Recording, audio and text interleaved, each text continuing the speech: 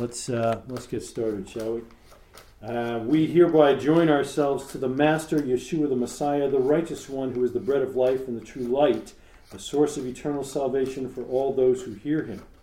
Like a branch that remains in a vine, so may we remain in him, just as he also remains in the Father and the Father in him, in order that they may remain in us. May the grace of the Master, Yeshua the Messiah, the love of God, and the fellowship of the Holy Spirit abound to us. And everyone said, Amen. Amen. How cool was that, eh? That's on the... Yeah. All right. So, just to make sure everybody's up to speed on what I'm doing with the study guide, as Gregory was saying, there's some kind of confusion about the reading plan that's in the appendix of the study guide. I am actually removing that little by little as we've adjusted it for class. We've made a dramatic difference over the past 2 weeks to give you lesser readings so that you could become a little wimpy. You have one more wimpy reading next week, and you will end up at the Colt next Tuesday when we get together. We will have finished all of Yeshua's ministry. So as we discussed, the Synoptic Gospels, 75% of the Synoptic Gospels deal with his life up to Passion Week. 25% are for Passion Week, except for the Gospel of John. Half is his ministry, and half of the Gospel is literally the Passion Week. So we'll be up to the last week of Yeshua's life next Tuesday. And your readings, I wanted you to read the whole Passion Week all in one, in all 4 Gospels, all in 1 week. But I tried to do that this week and it's impossible. So we won't be doing that. So we'll come up with something new there. But I am changing the reading schedule because of that, and then we'll take it from there. My goal is that when we finish Passion Week and we're done with the Gospels, we'll have at least 2 or 3 classes to review what we've gone over, what we've learned from the Gospels with regard to being non-Jews and the halakha that the Master is kind of expecting of us, or how he treats non-Jews and so forth. So I'm hoping that I can get those classes at least titled properly, and Joshua and Gregory can jump in there and give me a breather so I can actually sit there and help with the holster, in the next couple of weeks, in case a new holster should show up. That holster took somewhere on the order of 4.5 months to make. Wow. Yeah, he's Wright Leatherworks. I think he's out of Texas. I'm not sure. Sure it is. Yeah, but I got to pick. It's a good one. That's right. I got to pick not only the leather. I picked the cow from which the leather came. What shade of coffee were you looking for? Cappuccino or what? Yeah, it was good. So it's going to be good. That's probably my 3rd Wright leather holster. Grass-fed. Has to be. Organic okay, only. That's right. Organic only, right. All right, so we're on lesson 5, and last week I think you had a whole bunch of John readings. This time you had a whole bunch of Luke readings. I think you had like 5 or 6 chapters of Luke towards the end of that, all at once. So I lost track of having not read Luke very often. Yeah. Of how much of the Beatitudes is later in Luke. It is much later. In fact, I had trouble actually putting this next lesson together because as I was reading this lesson, I kept having to stop and go, wait a minute, I must be doing the wrong lesson. Because I know Joshua talked about this last week. And so did Greg. And he said this. But that was from John. And now it's from Luke. So it would have been great if I could put it all together in 1 week, but you would have been reading and not been able to go to work and stuff like that. So. But yeah, it was good stuff. So quickly to run through this before we get to tonight's discussion. What about this remez about the finger of God? I think Greg, you came up to me after class last week, didn't you? And was talking about the finger of God and Egypt and all of that as a result of, I guess must have been a John comment last week? Wasn't me. It wasn't you. It was some guy that looked like you. we had a conversation about it on Saturday, relating to It might have been you. might have been It might have been you. You and I talked about it a lot. Okay. So, if it's the finger of God, by the finger of God that I cast out demons, and the kingdom of God has come upon you. So, of course, you've got the passage in Exodus 8 about Pharaoh, finger of God, and how the magicians knew. But I had forgotten about Deuteronomy 9 and the 2 tablets of stone written with the finger of God. So, what did you think about that? Well, first off, I thought the one about from Exodus Yeah. was something of an inside joke. We talked a little about this on Saturday. So the accusers are saying Yeshua is casting out demons by Beelzebub, who is Lord of the king Flies. Well, if you assuming that the translation in the Greek is supposed to be from Hebrew Baal Zevuv, it is like Lord of the Fly. I think singular. But anyway, the point is they named a fly is named after the sound that it makes, essentially, or something to that effect. So, so the if you think about it, you've got the king of small flying insects is what they're accusing him of casting out these demons by. So when Yeshua references the finger of God and it pulls you back to Exodus, the irony is that particular plague, the magicians can't replicate it. That's because right. It's the first one they can't do, right? Moses makes gnats, small flying insects, appear out of nothing. He has Aaron throw up some dust, and all of a sudden they turn into gnats, covering all over the place. So there's an inside joke here, almost, where Yeshua is essentially saying, "Oh, you say that it's by Lord of the Flies?" Ironically enough, the last time we were talking about Lord of the Flies, someone else who was saying, "Oh, we can't do that." But then the irony is here also that he is arguing, of course, that this can't be the work of Hasatan, which is exactly the point of the finger of God reference, because the magicians who were able to do through black arts the first 2 plagues couldn't replicate that one. So Yeshua is effectively not only providing like a little, inside joke, he's also trying to reference the idea that you're saying I can do this by nefarious means. I'm saying that's not possible. Exactly. It's impossible. What is possible is this guy could give a great drosh like that while actually putting that handgun in and out of it. Is that great? He didn't miss a beat. That's good. I got a little rhythm going there, too. Nicely done. Nicely done. So John 10:30. Who's got John 10:30? Can give me that real quickly, or at all. Isn't that where he says, I and Father are one? I think it is. Is that the one? It's following right after the thing about the fact that he's there for Hanukkah. Right. Is that the one? Greg, you got it? I don't. No? Anybody? Nobody's got it? Yeah, John 10:30. Yeah. And I and the Father are one. Yeah. Want to make sure. Good job. So this is where I think we discussed this a little bit last week. They pick up the stones. They're ready to stone him for blasphemy, and ultimately, and they did that several times. Passing through their midst, he escaped their grasp, and some of these other weird ways that he seems to get away. But if somebody tells you he never claimed to be God, then gosh, it doesn't look like the Jews picked up on that. They definitely got it. So the Jews answered him in verse 33, "It's not for a good work that we're going to stone you, but for blasphemy, because you, being a man, make yourself God." Boom, there it is. But wait, there's more.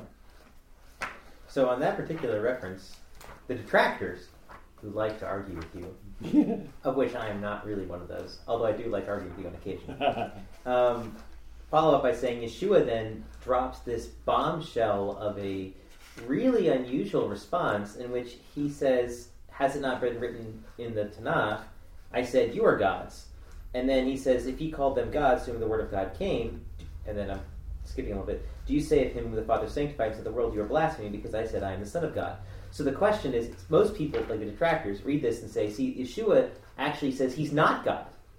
But the irony is, if you follow Yeshua's words throughout the Gospels, and we have been doing, especially that whole chunk of Luke, over and over and over again, even when he's asked, non-serious, unimportant questions, he almost never responds directly. Right. He very rarely answers a question clearly. In fact, earlier in the same passage, when they ask him, "Are you the Messiah? Tell us plainly," Yeshua says, "I told you, and you do not believe. The works that I do in my Father's name, these testify of me." But that's it. He doesn't say, "Yes, I am," or "No, I'm not." Right. It's like, look at the works. John the Baptizer, in the beginning of John chapter 1, says very clearly, "No, I'm not the Messiah." They ask him, "Are you the Messiah?" "No."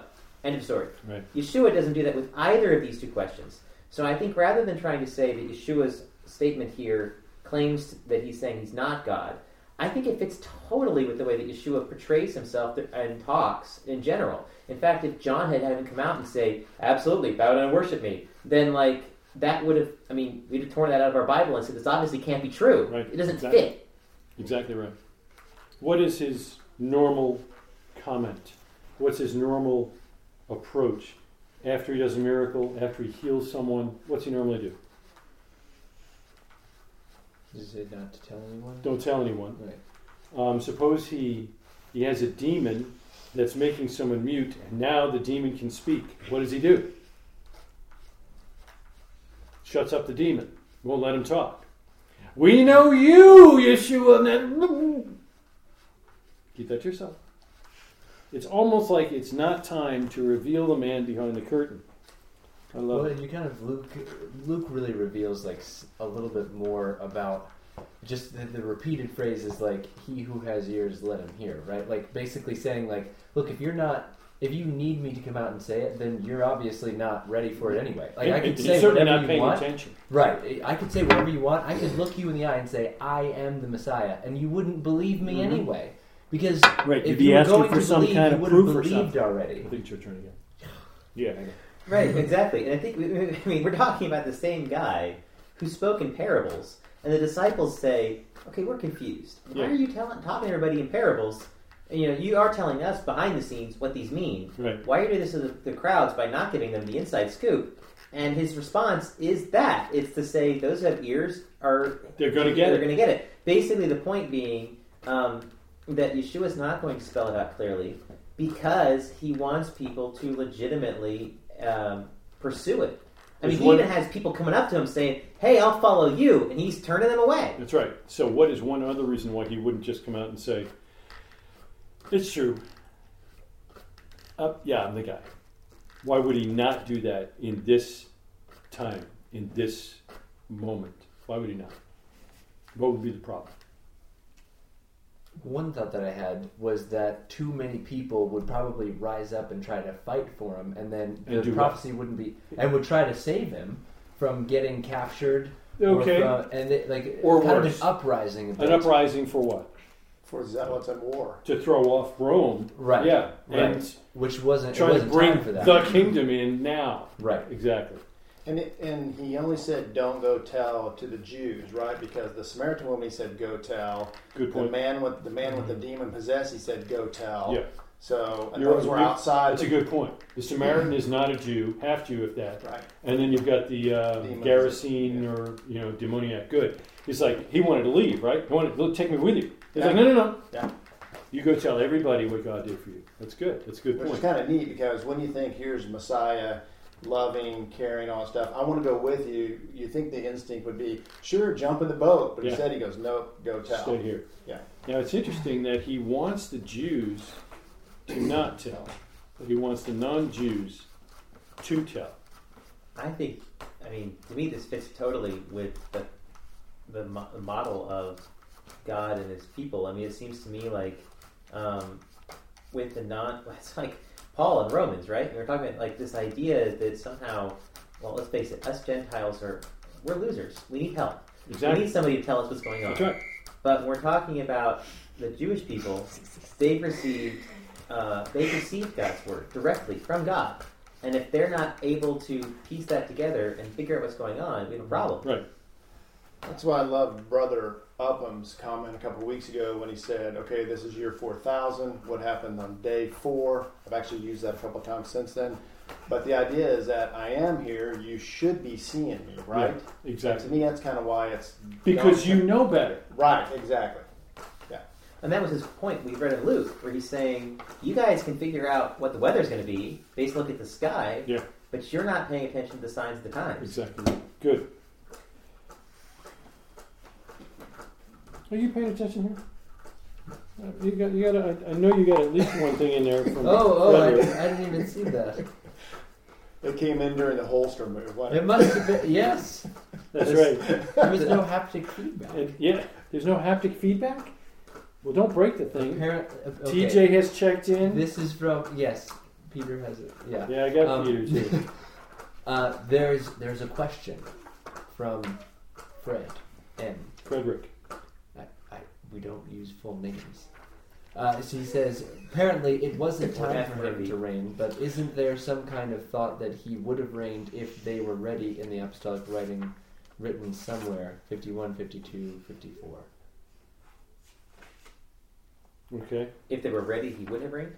Yeah, that's what, kind of going back to what Well, yeah, we said that last week, right? That he would, if they were willing, if they were willing, he would have, but they were not.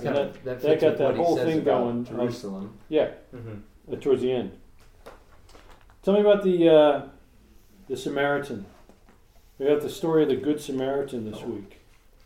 That kind of, I was about to bring that up in context of what you were just talking about telling non-Jews to go and tell everybody, because it's like his whole point of that story. This is hilarious, but this is really like the first time that I've seen what he was doing. He's talking to a bunch of Jews, and he's just asked by a Jew, like, who's my neighbor? As if to, like, how are you going to respond to this whole, like, I mean, because we know from history and from a lot of the things that are quoted that there's a big divide between Jew and Gentile. Right. Huge, I mean, they're barely speaking to each other. And then he comes along and basically, like, tells the story that points out, like these Jews just, like, leave this guy for dead, basically. Yeah. But who saves him? It's a non-Jew. That's your neighbor. That's your neighbor. Essentially saying everybody's your neighbor. Not like Jews aren't and non-Jews are, but it's basically saying, like, anybody who needs your help. It was great. Go ahead. I was going to say, if I could just do a total, like, one of those weird mind flip things. So on that point, my dad's always commented on, wait a minute, who's the neighbor? And he says, the one who showed mercy toward him. Not the one who received mercy. Almost saying, your neighbor, in effect, is the one, is dependent almost on you. You act like a neighbor, right, and that person becomes your neighbor. That's exactly right. In other words, it's like... It's not because he's your neighbor that you're doing this. It's because you act like a neighbor that makes him your neighbor. Right. And so in effect, it's the definition is in a weird way up to you, but you're expected to expand it to the widest range possible. Yeah. So it's like, on the one hand, people could try to argue, well, then that means that I make the decision. But it's not really true, because the expectations on you are really, really high. You got to treat everybody like your neighbor. And then once you do that, they are your neighbor. They are your neighbor. That's right. So give me one good reason why that's a good point. The priest would pass by, actually cross the other side of the road and pass by and not help the guy. Unclean. What about unclean? He could have Stay clean. Yeah. He could have thought that he was already dead. And then what? Just because you What can't. would happen? He would be unclean. What does that mean? That what's means that he can't do? go into the temple for a week, is it? Yeah. So, but if you play that story out a little bit longer, that's still the wrong thing to do. Because when you find a body in a field, we already know what the Torah says about doing that. You basically have to determine the length and what's the closest. While that's true, I think Ben's point is he wouldn't be able to go to work. Okay. Right? So if the priest is going to work, he would not be able to go to work because he would become unclean. Ashes of the red heifer, third day, eighth day, that kind of thing. The same reason we said that Yeshua would have to go up to the festival a week early. Well, and just to escalate... Although that's weird, because if you touch a dead guy and he rises from the dead, did you really touch a dead guy? Yeah. But to escalate it even further, for the priest, he's forbidden from touching a dead body that's not his own. That's right. In fact, this is actually not his own, but his own relative, family. Yeah, his own family. You can touch your own dead body. That's it. One person that might have been able to do that. That's the big one. My Common apologies. Elizabeth. Yes. Well, I will tell you. I'm full of these. I'll tell you a quick story. That is an Orthodox rabbi in town who made it a point to tell me that he could, when one of my children was, or my grandchildren actually was being born, he said, "Oh, I can go into that hospital, but I wouldn't be able to, at Presbyterian or whatever." And I'm like, "Why is that?" He goes, "Because they have a locked door between the maternity ward and the rest of the hospital, which has a morgue in the basement. So I cannot go into that hospital because I'm a Cohen. I'm a priest. So like you were saying, he's not permitted Right. to be under a roof with a dead body. He So can't do that." There's a secondary story of sorts here, moral.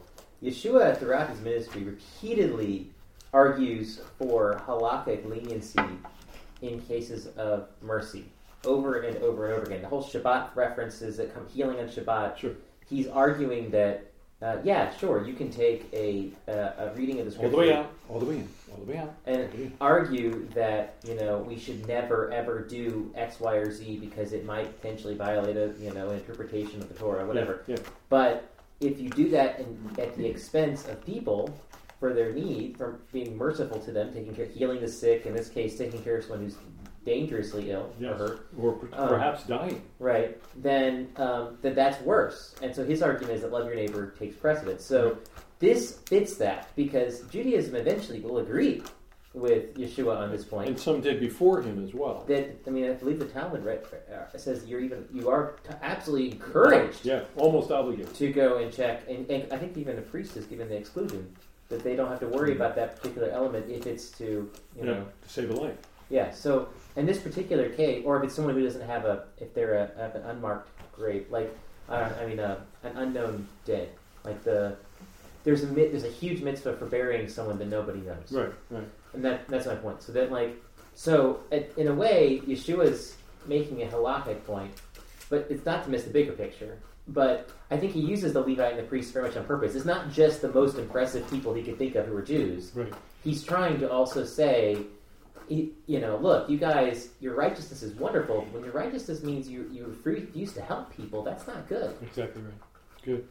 Well, he kind of contrasts that with I think Luke might be the first time that he comes out and says very, very clearly one of the things that the Pharisees are guilty of from a hypocrisy standpoint, and that's that they love money, Right. which is And interesting, right? They So love that the means notoriety. right, and so they've built in halakhic leniencies when it actually benefits them either monetarily or from a prestige And standpoint. that is actually places where they get to sit in the synagogue and Yeah. whatnot, as opposed to halakhic leniencies for lives. The money thing has actually gone forward to today. So even to the point of if you're supposed to sit shiva, you don't have to sit shiva if it will cost you too much money. So the money thing's big. I think there are even some leniencies in relationship to I think it's Shabbat, or maybe it's just some of the intermediate days, Kol Moed kind of thing, where there are certain things like really encourage you not to do X. But if it's going to be in a significant financial loss, or if there's a sale and you're going to miss the sale. during the fast days, right? Or the fast Yeah. times, yes. think- That's not to say unbelievable. I appreciate those Yeah, you leniencies. appreciate it. Yeah, I'll take advantage of that. I'll go. Thank you. I listened to kind of a cool study on this, and they said just picture this lawyer, and I don't think that it actually is a lawyer. Is that just a disciple? Well, no. A lawyer would be a person who's studied in the law, the Torah. Okay. Yeah. So and this is you're which looking would to be a disciple, right? a Bible student. Not necessarily Right. Yeshua's disciple. No, not Yeshua's disciple. But I mean, rabbis had disciples. Yeshua Sure. didn't. Only Oh, yeah. one had disciples. Yeah. Okay, so it's kind of cool to think this guy's going, okay, what's first, the priest? Yeah, The priest comes and the by and he Levite. goes, and the guy said, the lawyer's probably like, yeah, The who priests doesn't are know, that who way. doesn't know that? Yeah, And the Levite, yeah, who doesn't know that? But who drops a when he Samaritan? throws the Samaritan bomb, he's like, oh no. Yeah, Now what am I going to say? yeah. Now you bring up a good point. It's only in the church that this story has a title. What's the title? It's the story of the Parable of the Good Samaritan. The Good Samaritan. Right. Did you know that the Good and Samaritan never appear in the Bible in the same verse? In fact, isn't the Master's point, especially when you take it to some of the other parables that he gives, that the Samaritan is not good. He's only doing what is expected of him, right? This would almost be an unrighteous servant or an unprofitable servant because he's only doing what's expected and nothing more. Although the Samaritan did go over the top. Did you find it kind of weird that periodically the Son of Man talks about the coming of the Son of Man? I don't know, I just thought that was weird. There's some Doesn't it? references. There's a couple of times when he does that. It's like when the Son of Man comes, will he find... Wait a second. I thought he was the Son of Man. But if he's talking about Daniel's Son of Man, isn't he talking about when he comes again? The Son of Man. Okay. I don't know. What do you think? You can talk and lead into your homework because I know you read the Bible at some point. Sure. I'm going to set a precedent. That's right. That's right. I mean, I think I tend to agree with Todd. I mean, if you remember, I think it was when he was being tried in front of the priests. They said something, or maybe it was in front of Pilate, and he said,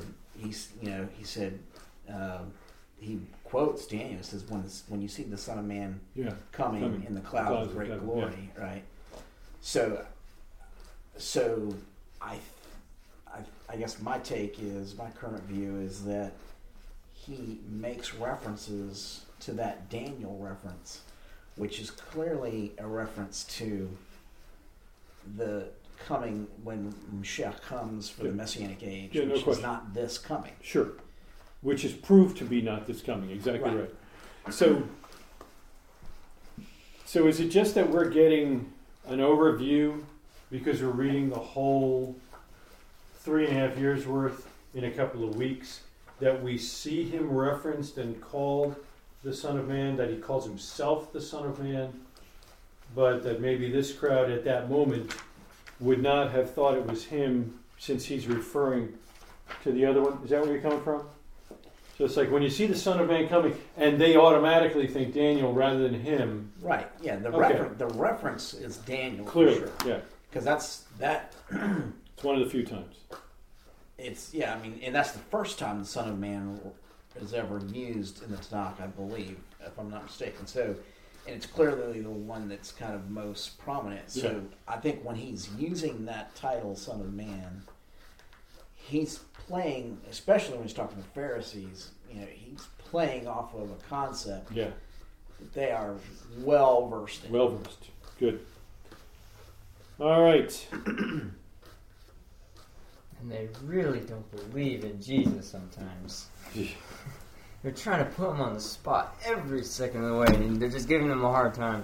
They're like, "Are you sure you can do this?" But to that point, this is something I think is very important. You highlighted that in Luke, this reference, they actually warn him about a plot. That's exactly right. Against him. And they do it in Luke, they did it in John, so it clearly happened, at least once. If you read that and you look at the overall relationship between Yeshua and the Pharisees, the reason why Yeshua is calling out the Pharisees as often as he is because they're falling around everywhere. And it's not always in response to a comment from them that he has something to say about them. Yeah. So whenever he sees something awry, he says something. And sometimes when he doesn't see it, but he wants to make a point. But the point is, though, that he doesn't do that to the Sadducees because they're really not there. They come and ask him one question, which we haven't even gotten to yet, and that's basically it. That's the only interaction they really have with him. Yeah. Whereas although I think they send the scribes from time to time. Fair enough, but until the end, when it's the Sadducees that have him put to death, not the Pharisees. That's correct. So the Pharisees throughout this, there are moments, depending on which gospel you're reading, I can't remember exactly right now, but I want to say there are a couple times where some of the Pharisees are possibly, some of them may have some nefarious interest in him. Early on, surely, we saw a lot of that. This is where I think most of the church gets their deal that the Pharisees were totally against him. Because in the beginning of the Gospels, They are. Well, but predominantly though it's theological. I mean, they seek to trap him, not physically trap him to get him in trouble with the Yeah. Romans. They're seeking They to want trap to him discredit because- him. Well, yes, and at the same time, I think they also want to test him. You know, that's part of their job.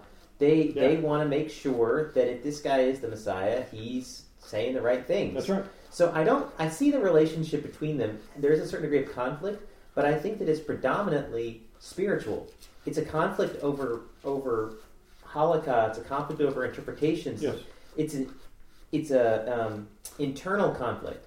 It's not this guy is embarrassing us, we want to kill him conflict. Right, which is more the way the Sadducees. They definitely They're take that. concerned about their position because Yeah. their position is wrong to begin with. It's tenuous, and Okay. it's a lot more at risk. Yeah. The Pharisees are trying to, in many ways, maybe trying to protect some of their interpretations of things so that it makes it comfortable for them.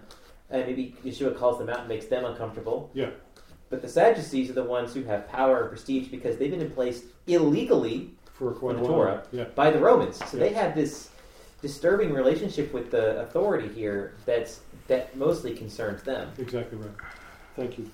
All right, so You said they warned him, they did. They warned him. Herod's trying but to. his own trying to kill you. brothers. Last lesson, I think it was.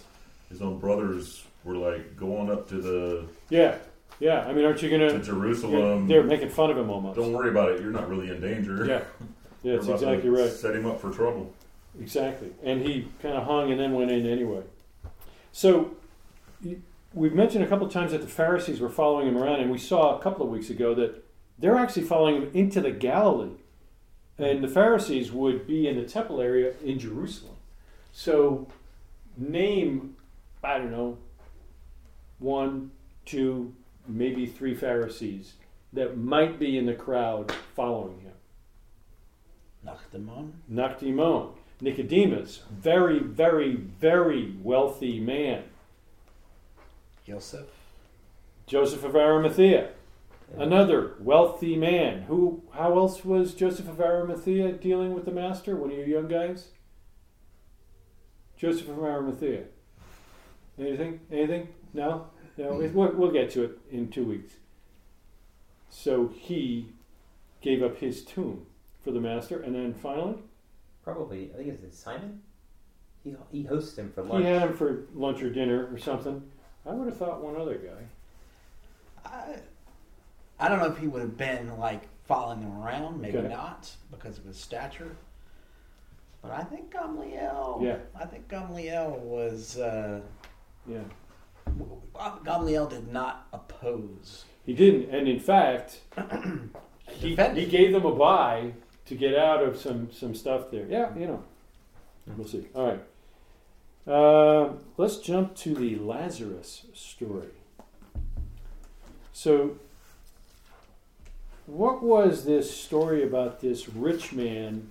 You got the poor beggar the dogs actually licked his sores. I mean, that's gross. I don't even want one of you guys to lick my sores. Holy cow, a dog?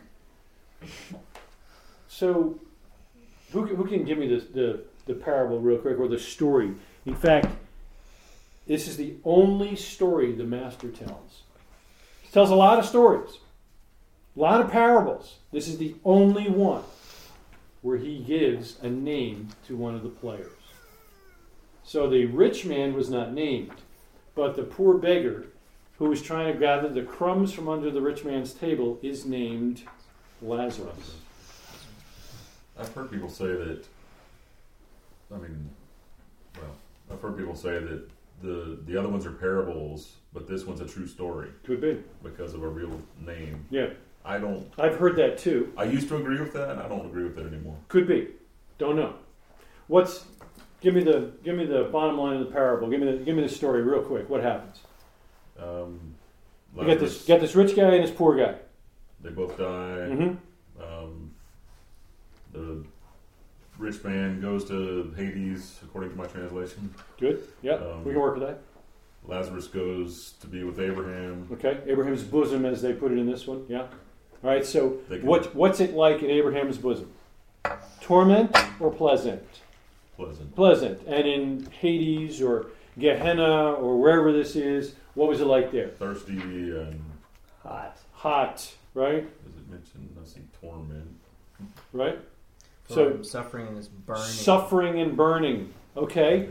So, some of the cheaper hotels in town. So what happens?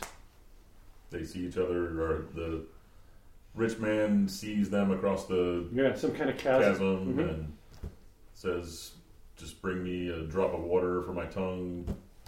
I think it's funny that the rich guy is actually trying to tell the poor guy what to do. Almost as if things haven't changed. I was pushing this guy around before, and I can do it now. Why can't he do that? Because of this chasm, they can't So reach in. either way can't move. So what's he want if he can't get that? Great values. He wants for his brothers to be warned that there's this torment and to be saved from this torment. Okay. So what's the bottom line? 5 brothers. 5 brothers. What's the bottom line? I love the bottom line. If they do not hear Moses and the prophets, neither will they be convinced if someone should rise from the dead. Now, what is absolutely amazingly ironic about that statement? They weren't convinced when he was. They weren't convinced when a guy named Lazarus actually rose from the dead. Or he himself rose from the dead. Yeah. Shortly thereafter. But this one here, we're talking Lazarus. So, what can you discern about the rich man?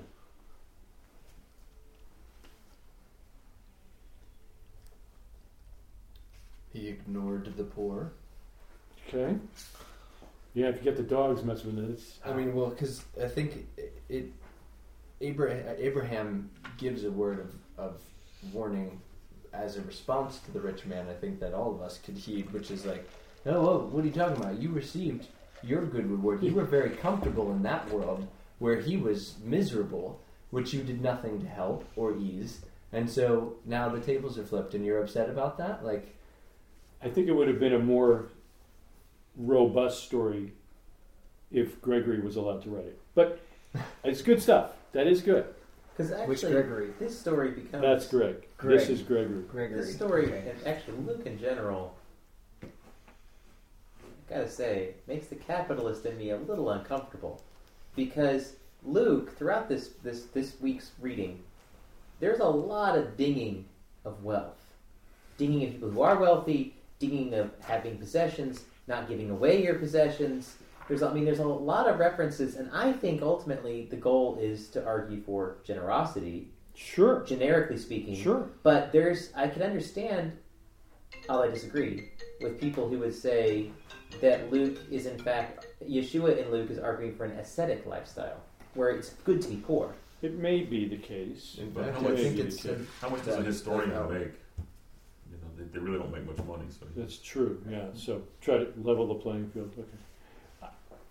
I think if we take it, that's why we have 3 synoptic gospels, right? Oh, we have the entire Tanakh, right? Yeah. But- It is interesting. I think you get it next week with Zacchaeus. historian as a hobby.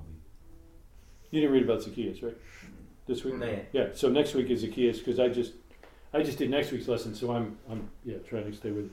So that's possible. That's possible. There was one thing that I actually bookmarked that made me feel a little bit better too, because I felt very convicted just reading through Luke, because I get the same impression. But there's in verse, so chapter 16, verse 11, I think this might shed some light on some of the strong things against wealth, where he says, therefore, if you have not been faithful in the unrighteous money, who will commit to you, to your trust, the true riches? And so I think if you take that and sort of apply it to some of his other statements about wealth, what you end up with is a really nice description of saying, like, look, if you misuse the money that you're given and you're not being generous with it, you're being stingy with it, then there's no reason why you should be entrusted with the true riches. Mm-hmm. Which that means, by making a little comparison like that means the other way works. If you are faithful with material money, the evil money in some You'll be translations, entrusted with faith. then you will be trusted with the riches, because I mean, even Judaism agrees that like some people are blessed with wealth so that they can support Torah scholars. You know, it's like that's just kind of the way that it works. But what is one reason? I think the reason why we're reading so much about wealth in these passages of Luke. May I? Please. I mean, I think at least in Luke 16, when you get to verse 14. Where verse 13 ends with, you cannot serve God and mammon, wealth. Yeah. The very next verse, now the Pharisees who were lovers of money were listening. Yeah. Right. That's it. So it may simply be he knows they've got an issue in this particular area. And he had a young man come up to him the same way earlier on. He's driving it home. I don't interpret this at all as him saying wealth is bad. Right. But I think he's being consistent with the Tanakh. The love of wealth is a problem. Bad. Yeah. I personally believe that the reason why we're reading so much about wealth is because there's so many Pharisees hanging around. And Pharisees, by definition, were wealthy. Simple as that. So he's got a lot of wealthy people around him. He realizes that most of them have a problem with dealing with money. So he's going to press on it. You then you. And not that anecdotal evidence is necessarily convincing, but with the exception of the young rich man, who went away saddened. Yeshua oddly enough doesn't call people out to get rid of wealth. There's a lot of wealthy people that interface with Yeshua. Of course, we talk about Nactimon. Joseph of Arimathea obviously was a follower, and he was quite wealthy. Both of them are quite wealthy. Yeah. Nactimon apparently was like financing the rebellion kind of wealth. Exactly. Yeah. So these are extremely wealthy men. Yeshua has no words for Nactimon about wealth. Similarly, when we move forward to Acts, eventually, they interface with Lydia, who is renowned for her wealth. In fact, they make a point of mentioning her wealth in the account, and yet there's no comment about her doing like to get rid of it, aside from the fact that she's very generous to let the apostles stay in her home and whatnot. Yeshua seems to be followed along by wealthy women who, apparently are financing his ministry. Well, you have 3 or 4 of them, and again, that may be they realized why they were given that wealth and wanted to use it for the right things. So the idea that, I think that the idea of, I forgot his name right now, the kind of famous Catholic priest who gives up everything. I've lost his name now. The idea from some who argue that Yeshua is calling for a life of true asceticism, where Thomas Aquinas, Francis of Assisi. Yeah, Francis of Assisi. That idea where poverty is righteous and wealth is evil. Yeah. I don't think that jives with Yeshua or his disciples, and it definitely doesn't jive with the rest of Scripture. My wife pointed out that we've been reading in the parasha about Abraham and Isaac, who are incredibly wealthy men. So wealthy that they're actually asked to, Isaac's asked to move on. Right. Well, in one of John's epistles, he says, above all, brethren, I would that you prosper. He's talking about monetary wealth. Monetary prosper, financial prosper, and be in health, even as your soul prospers. Amen. Amen. So, I think the clarification point for me is because sometimes Yeshua does have some strong words about sell everything, get rid of it all, but I think there's a lot of the discrepancy is tied up in how you become wealthy. Because it's clear from Abraham, Isaac, all these other guys, it doesn't describe how necessarily they got wealthy by working really hard or something like that. It's really all blessings from Hashem. So it's the key is if you are accumulating wealth, as some of the Proverbs says not to do, in a hasty manner and constantly trying to get more and more, and that's your main focus, I think that's sort of where there's an issue. The problem's not the wealth. The problem is your attitude about the wealth. It's the love of money. Right.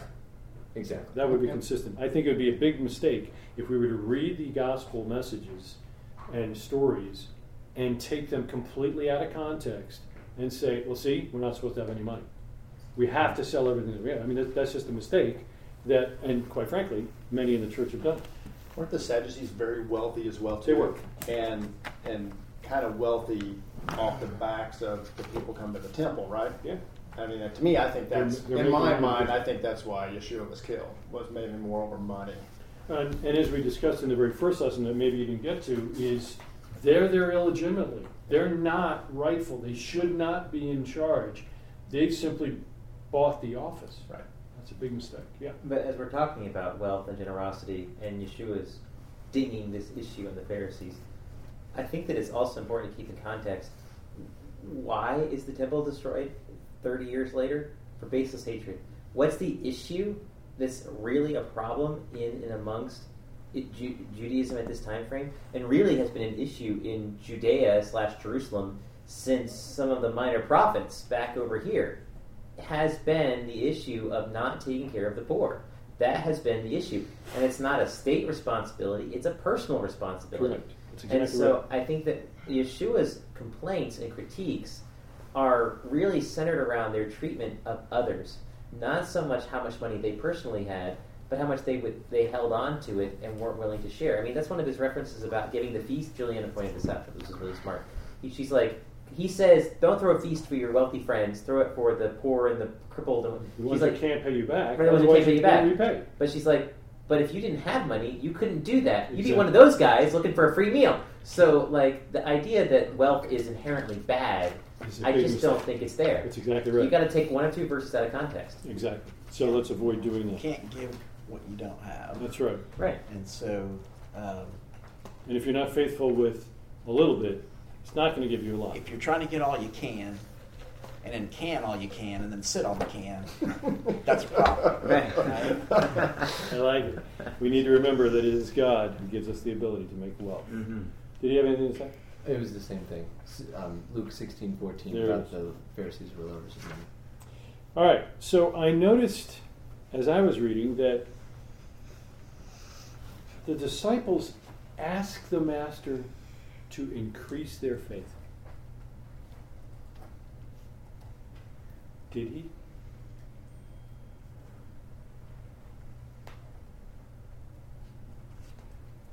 Help our lack of faith.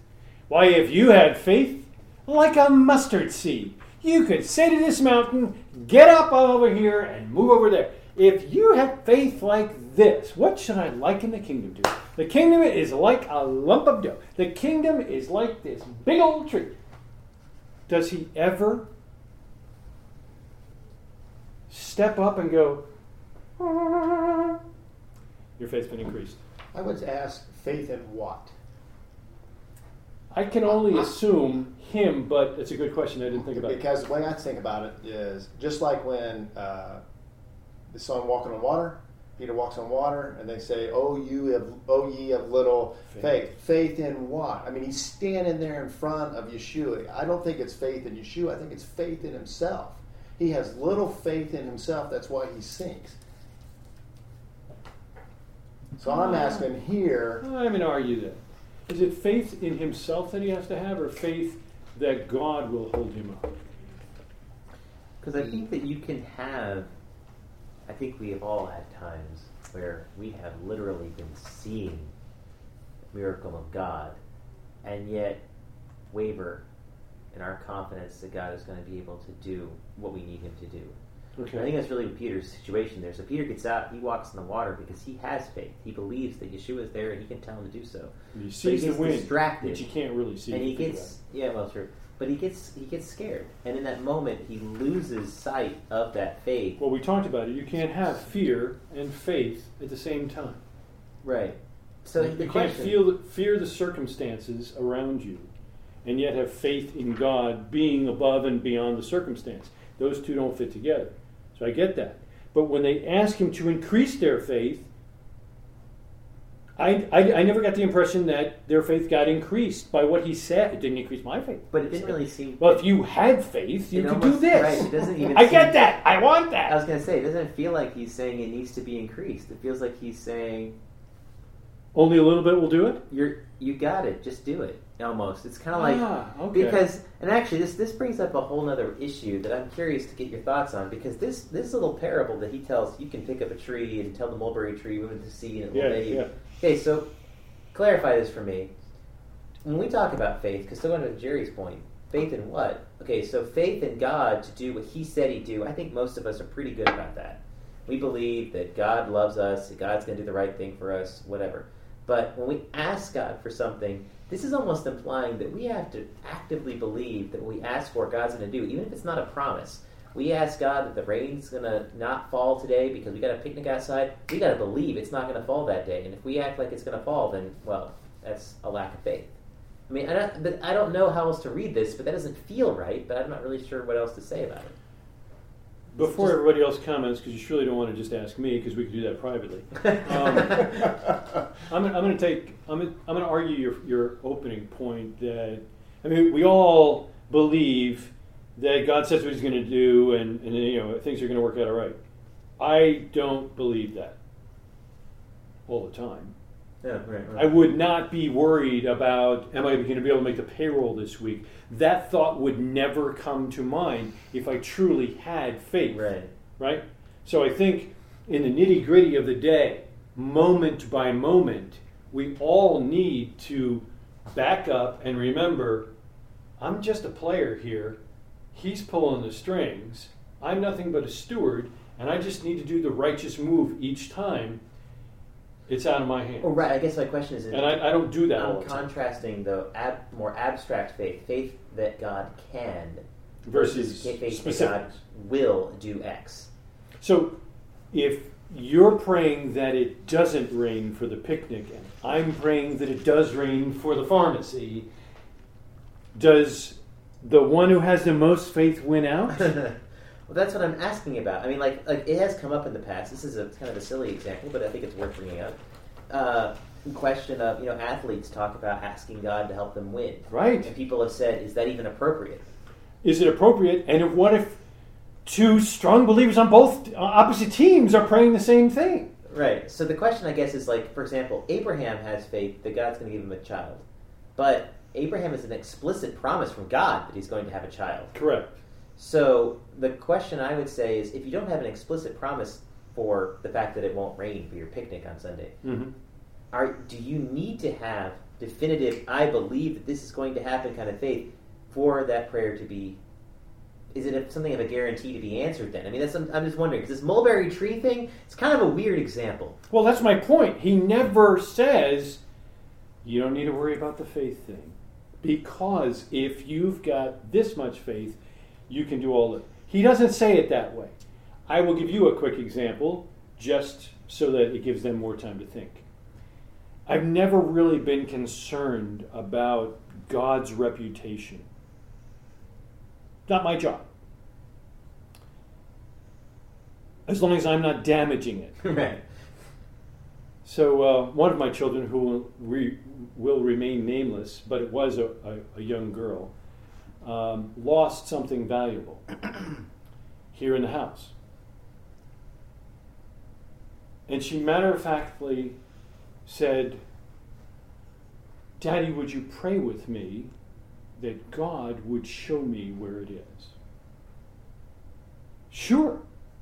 We sat down on the couch, and she prayed. And while she's praying, the only thing I'm praying is, God, for goodness sakes, if you're going to jump in any time, now would be a really good time. Please, show her where the thing is. Show me where it is. I don't care what it is. Just show her where it is. This would be really, really bad if she came out. I'm just trying to help. So I think you're saying I should have had her faith and just prayed that God would open her eyes or remind her or have her stumble across And it. expect that she will. And expect that she will. And she did find it. Almost right away. It was like almost like get up off the couch.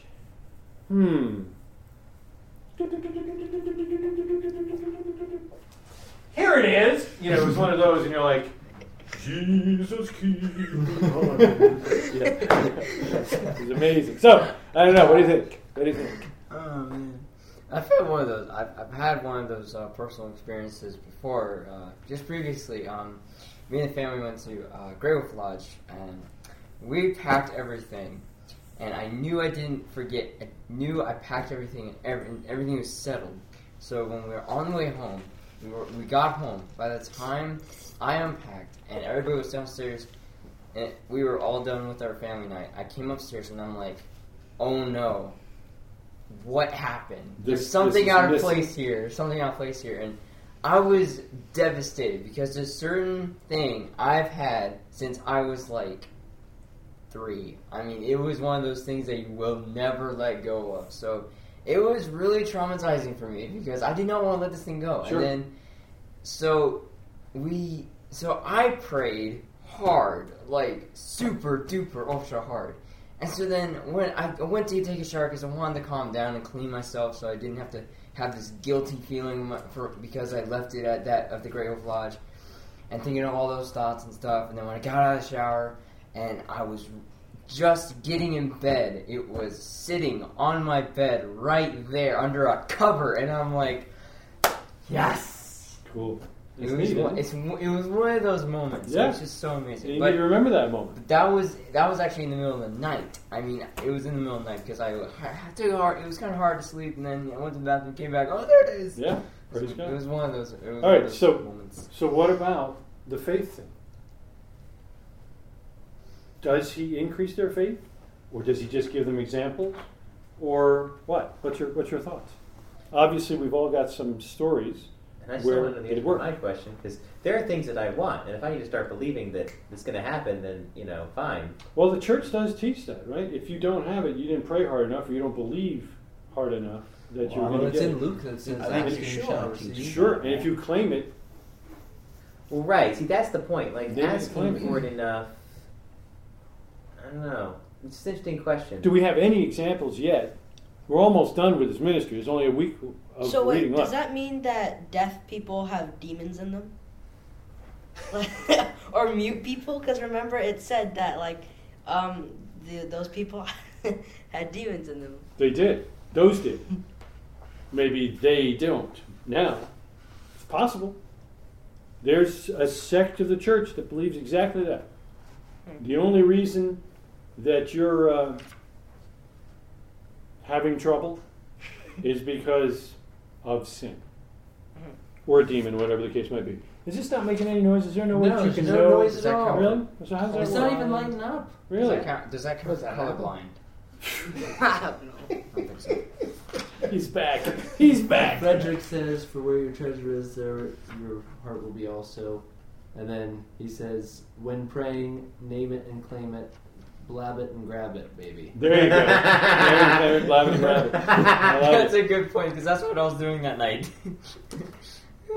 And then Tom asks, "I know he can, but will he? I don't know. That's his choice. Is that lacking in faith?" Right, that's my question.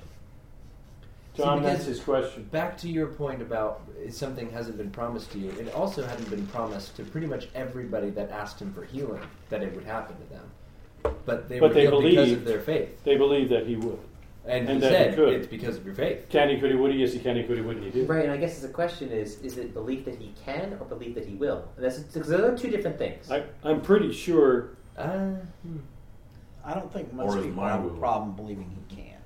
Right. True. Right. If you, And believe, that- if you believe in God, who's a God who's omniscient and omnipotent and etc., there's usually not a lot of issue. Yeah. He's God. He can. Yeah, and do I anything. think if he can't do it, he's not God. right, and I think But in it's what more the will he. and I think in what we're reading, it's obviously they thought he could. That's why they were screaming to him, "Please heal me!" Right. Yeshua, son of David, right? And the crowd is But trying it's to my will quiet him down or something. going with his will. Yeah. You know, Is if there they a, are, is there then a we're consistency probably, there? There's nothing. Probably guaranteed to get what you're praying for. Tom says we have to take the first step. God responds to our faith. Well, yeah. I mean, if you ask, you will receive. You just may not receive what you asked for. But are there any examples in Yeshua's ministry where that happened? Where someone asked him something and he said, nah, that's your answer? Well, I'd like to sit at your right hand and my brother sit at your left.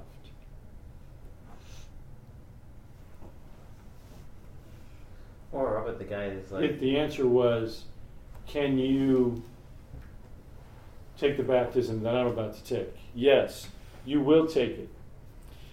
But it's not for me to give who sits on my left or right. That's the only one that comes to mind that didn't come to pass. But to your point, I don't know that we have an example of the kind of things we're talking about here, because maybe our prayers and what we're talking about right now is more the cares of the world, that he's trying to say, you shouldn't be messing with that. The birds of the field, they're dressed better than Solomon. well, right, because in the context of that, ask you shall receive, knock you shall be opened, he ends with, if you ask for the Spirit, the Holy Spirit, you will receive it. Which is interesting, because rather than ending with, and you name it, you'll have it, that kind of thing, he doesn't, he specifies a very, very, very, very specific thing, which is entirely spiritual in nature, at the end of that, rather than giving it a broad, general application. Right, that's true. That's true. I'm just trying to think about this, because of course the scriptures don't really have examples where somebody asks God for something, it doesn't happen, because that's life. Like, that doesn't really teach you a whole lot, generally speaking, I feel like. Whereas the scriptures are mostly about, like, the fantastic things. I don't come here, and if someone asks me, how was your work day today? I don't tell you the things that happen every day. That's I just went not to lunch. Right, that's I not a used my story. pencil. Right. Yeah. So I tell you the dramatic things that happen, or I say it was a good day. Sure, And which I is feel what the Gospels are as well. Which is, and really in some ways what all the Tanakh is when it comes to the narratives. But surely we can learn something from the way people asked and what he kept saying. And I think his point over and over again, at least in this week's thing, was you're so wrapped up in the world, and you don't need to be. Martha comes to him and says, You're teaching, and I want to sit at your feet like my sister is, but just tell her to help me serve. I mean, and he says, she's chosen the better thing here. What she's doing is more important. Is another example of somebody who asked and did not receive. I guess maybe this is a slightly different set of circumstances, but the other example that comes to mind is the old priest in the temple when they take Yeshua up for his Pidyon HaBen. Mm-hmm. What was his name? Simeon, thank you, Shimon. So it's clear from the context of that he's been waiting. Mm-hmm. He's been praying and Mm-hmm. waiting Mm-hmm. for a long, long time. Yeah, to see the redemption of Israel. Like years. We don't know exactly how many years, but he could have been waiting for this for 20, 30, or more. And it reminded me of the verse in Psalm 62, verse 5, that says, "My soul waits only upon you, God, and my expectation is from Him." Or my hope is another way that's translated. So it's this idea of we're encouraged to pray and ask God for things. You have small not, things, because you don't ask. big things, Good. things that may seem trivial, in the cosmic context of eternity, but it's our daily things, and yet there's also these really big things, profound spiritual matters that we should be prayerful about as well. And I think the scripture wants us to pursue Him for all of that and have faith that, one, He hears our prayers and that He will answer the prayer for our good. Agreed. Which sometimes may mean He doesn't answer the prayer, right? Or He doesn't answer it the way you want.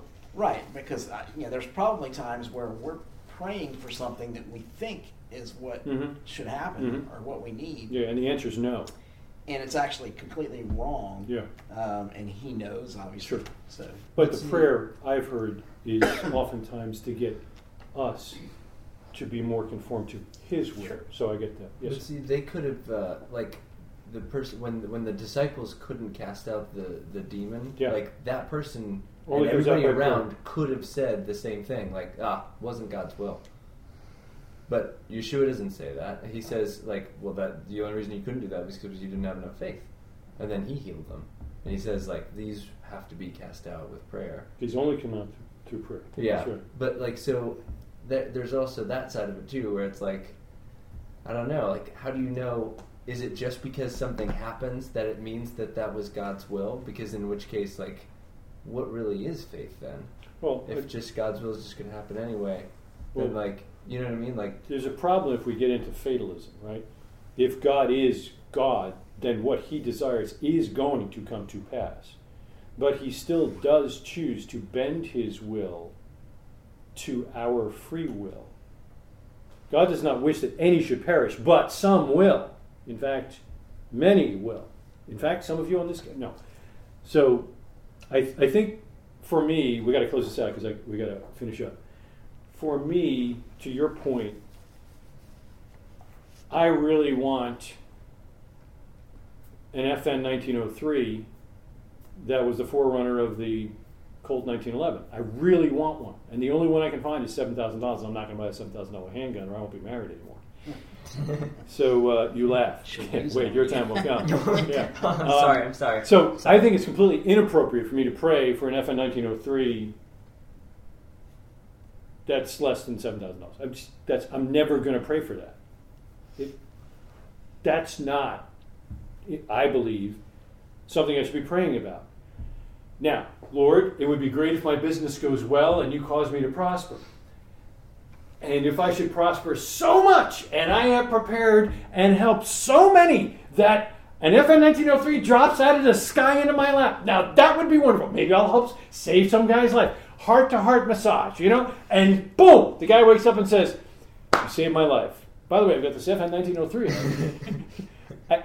So I think, again, to what the Master was saying on a regular basis, we are focused on this world and we need to be focused on the kingdom. And if our focus is on the kingdom, then I shouldn't be praying so much for whether or not I can get a new sweatshirt, but whether or not this guy needs new shoes. And that, I think, changes it. Final comment on this point. I think the act, there's a couple of ways I think about this. So there's an act of faith in asking, seeking, and knocking, as the Master said, right? Sure. And so he encourages us to do that. But there's a second act of faith, which is once we have put forward the petition, right, that we then trust God. We know He can do it. That shouldn't be an issue. Right. And we should believe that He will do what's in our best interest. And so I think we make our petitions known. We cast our burdens on Him, and then there's a second act of faith, which is then we trust Him for the outcome. Amen. I think to dovetail with that, we had the story of the widow who bangs on the unrighteous judge's door demanding justice. Did you read that? Or is that next week? It was this week. Good. All right. So what does he say? Or rather, this week was the friend.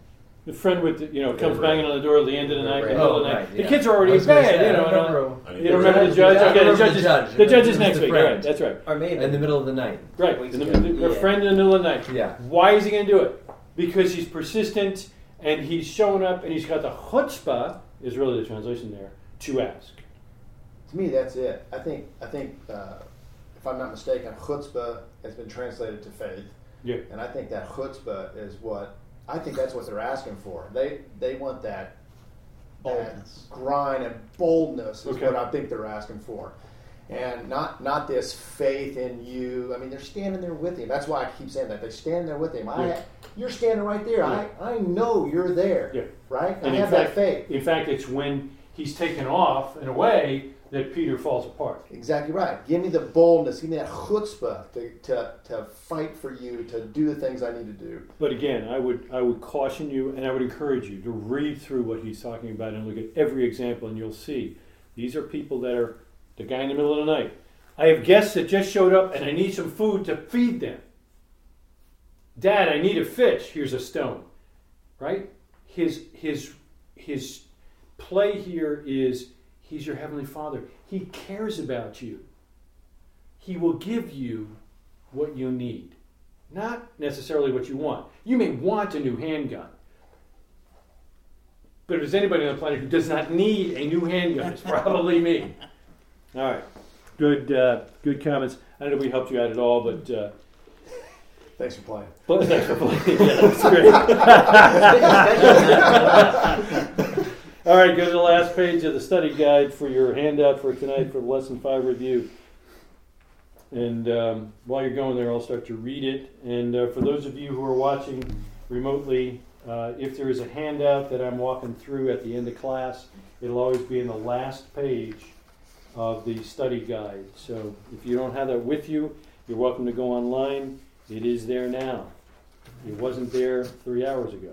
One 10-second comment about the building faith. Yes, sir. He did send them all out and say, heal and cast out demons. Do all this stuff, yeah. And then they went and they did it. And they came back and they were surprised and they were thrilled. They were like, Master, even the demons were jumping out of our way. It was great. That's a good point. So powerful. And James And- even says, like, the prayer of the righteous will heal the sick. It affects, it's effectual, and it affects many. Wouldn't we love it, though, if we could just Do that. pray and everybody's healed every time? You know, that would be wonderful, especially Yeah. Obama. We're gonna talk about that. That's kind of what I was getting at. To where is it like, are we saying like, well, God's will just prevails in the end because we have personally experienced situations where we thought we prayed boldly and it didn't happen? Like, is that just our explanation? My For- explanation has always been when I have prayed that God would heal someone, if they did not heal, if they did not get well, I asked, I know He can do it. And I know I asked. Therefore, if it didn't happen, He doesn't want it to happen. Or He doesn't want it to happen now. I know those things to be true. In fact, praying for someone who did not get well has strengthened my faith. Because I knew I had prayed with boldness and with perfect faith. But that's just me. Is there any reason He wouldn't? Well, for sure. He didn't heal Lazarus. Right? The kid that died, the widow Nain's son, He could have prevented that. Right? All right, we will come back to this topic. I can see that it's important. So everybody got this? Nobody got this? Anybody need a printer? Everybody, right? We're good? All right. It is considered a great mitzvah of kindness and compassion to make a Shiva call to mourners who are sitting Shiva, a practice known as Nechum Avalim. Traditionally, no greetings are exchanged, and visitors wait for the mourners to initiate conversation or remain silent if the mourners don't do so, out of respect for their bereavement. How many of you have actually sat Shiva with somebody? Or sat Shiva yourself? Okay. In the book of, I think it's 2 Kings, Gehazi is sent out on a mission for a mourning woman. Remember that? The child died. His mission, if you think about it, involves death, not unlike the Shiva thing. So Elisha says to Gehazi, tie up your garment, take my staff in your hand, and go. If you meet anyone, do not greet him. And if anyone greets you, don't reply. Lay my staff on the face of the child. I only remembered that, a Remez thing, That's what Yeshua says. because it's exactly what he says. In to the 72 or the 70 apostles, depending on which Greek translation you're reading, in Luke 10. Carry no money bag, no knapsack, no sandals, and greet no one on the road. Taking your staff shows up in a previous version of that story, if I remember correctly. Or is it no staff? They would say Yes, there's no staff, no money bag, no sandals, none of that. So, interesting. I thought, greet no one on the road. I wonder why not. Strangers. I don't Can't know. trust them. Well, because they're on a mission. They It's are like on a mission, Right. right? He's sending them out. They're Same as Gehazi. they're right. They are they shlichim. Shlichim. And if you're And a doing the Greek shlichim- thing, they're apostles. A shlichim is only supposed to do what they've been sent to do. They're Yeah. not supposed to. A true Wander off ambassador the path. Right. for the one who sends them. That's right. Good. So they have to have a focus. They need focus. That's right. That's right. And I would submit, we talked 2 weeks ago about the master setting his face towards Jerusalem is precisely this same deal. He's on a mission. Now, Okay. and we can. I'll tee this up and we can talk about it later because I know we're out of time. But in that same kind of few passages, he says, "Eat what's set before you." I'm going to that. Are you not reading this? Give me Oh. a second. I got a half a paragraph to go. Okay. So, is the master implying that those visited in neighboring towns were as good as dead? I was just wondering. Or was it strictly the sending deal? Probably the sending deal. But it's interesting that they're not to greet anybody.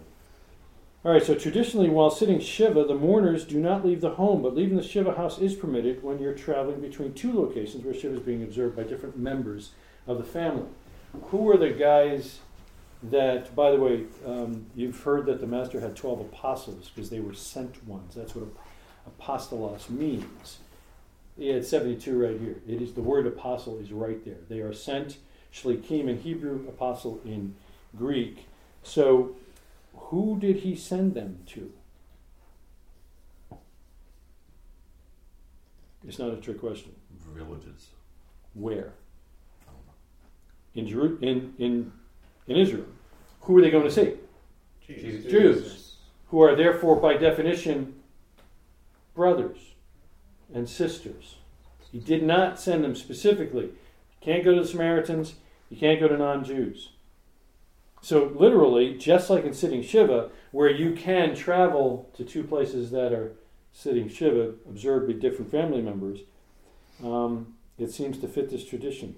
In fact, he says in Luke 10, remain in the same house. Eating and drinking what they provide for the laborer deserves his wages. Do not go from house to house. Just like the Shiva thing.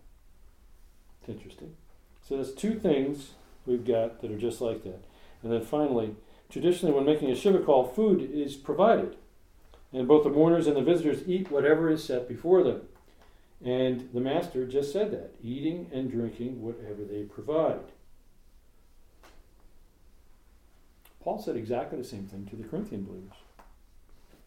If one of the unbelievers invites you to dinner and you're disposed to go, eat whatever is set before you, without raising any question on the ground of conscience. So what do you make of that? If they're vegetarian, you're not supposed to say that they are weak, even though they are weak. Okay. I don't know why it says that. Yeah, it's a different part of it. I thought that made Paul's comment make sense for the first time. I've always loved Paul's comment. I like that concept of trying not to offend somebody, and obviously serving pork or shrimp or Sure. you don't eat that. Sure. But if it's unclear exactly, did it have a stamp on it or whatever else, then fine. But at the same time, it's a little unnerving because it's like the last time I remember a story where people were being served something they weren't so sure about. That feels like Daniel and his buddies, and they're like, definitely do not give me the meat and the wine. Make sure you give me vegetables only. So it sort of felt like, how do you know, where is Paul just making this up? So this week, reading this passage, got me thinking, oh, that's where Paul got it. Exactly. I'm not entirely certain exactly where Yeshua is developing it from, although it does fit his overall mercy first halakha. But I thought it was very interesting because it made me feel better about Paul. It's like, oh, so he's citing a Yeshua comment. Because Paul can't make it up out of whole cloth. Right. And it's Or very, unholy cloth. right. Yeah. I mean, I might, if I had trouble figuring out where it came from, I would trust Yeshua's words.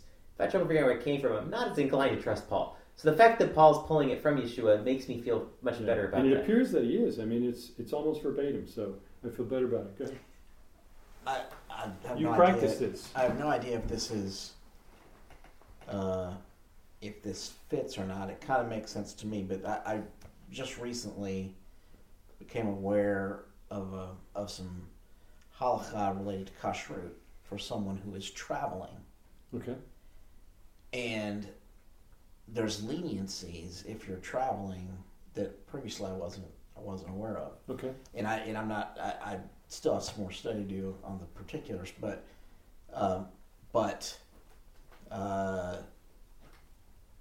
you can, if you're traveling, you can go into a home or whatever, and you are permitted to eat some things that you may or may not know for certain. Right. How it's been prepared. Right. You know, it's primarily in the context of preparation. But there are certain leniencies within current halakha that allow you to eat anyway. Yeah. And so It's I not don't know. surprising. I don't know when that halakha developed relative to this. Right.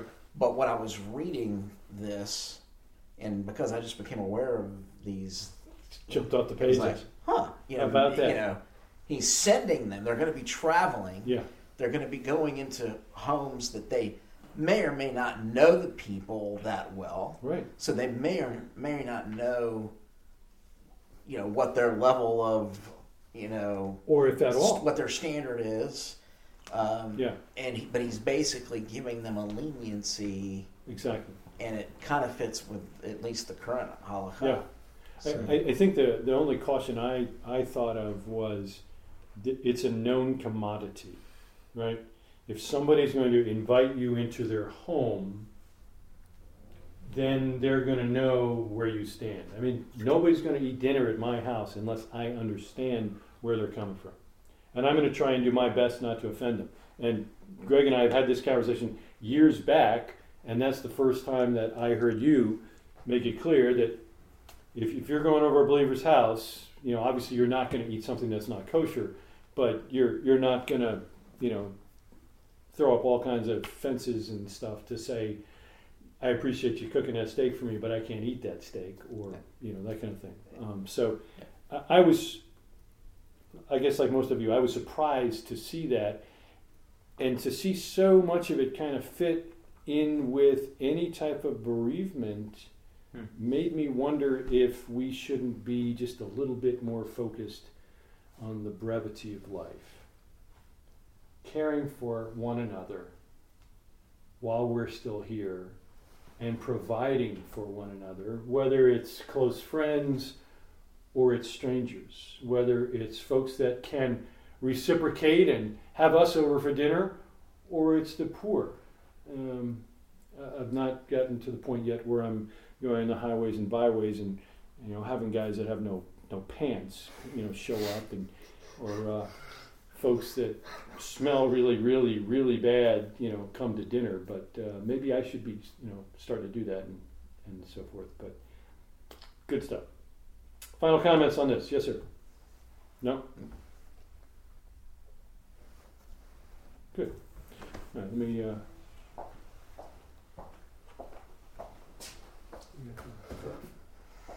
Are there any comments that you didn't hear about there? Just checking. I've been checking. There's got to be a way to figure out why that's not making noise. That made noise. That made noise. What was Yeah, that? that wasn't this. Oh, that wasn't this? Oh, that's that. That was this. Oh, it's that. Oh, good. Did you stand up enough? Actually, Let's take a look. oh, this is my. Is it a move goal? Oh, this is my wife's rings, not mine. She just achieved a goal, so. It's Oh, letting me know. nice. Cool. All right. That's good. All right. But it makes people think he did it. That's exactly right. Yeah. I'm checking out how this is working. Yeah. Notification. Tough workout today, boy, I tell you. Got the rings. Got the rings. We thank you, Adonai, our God, that you have established our portion with those who dwell in the study hall and come here and do this. And you have not established our portion with idlers, for we arise early and they arise early. We arise early for the words of Torah, and they arise early for idle words. We toil, they toil, we toil and receive reward. They toil and do not receive reward. We run and they run. We run to the life of the world to come, and they run to the pit of destruction. As it is written, and you, O God, you will lower them into the well of destruction. Men of bloodshed and deceit shall not live out half their days, but for us, we will trust in you. Amen. Amen. All right.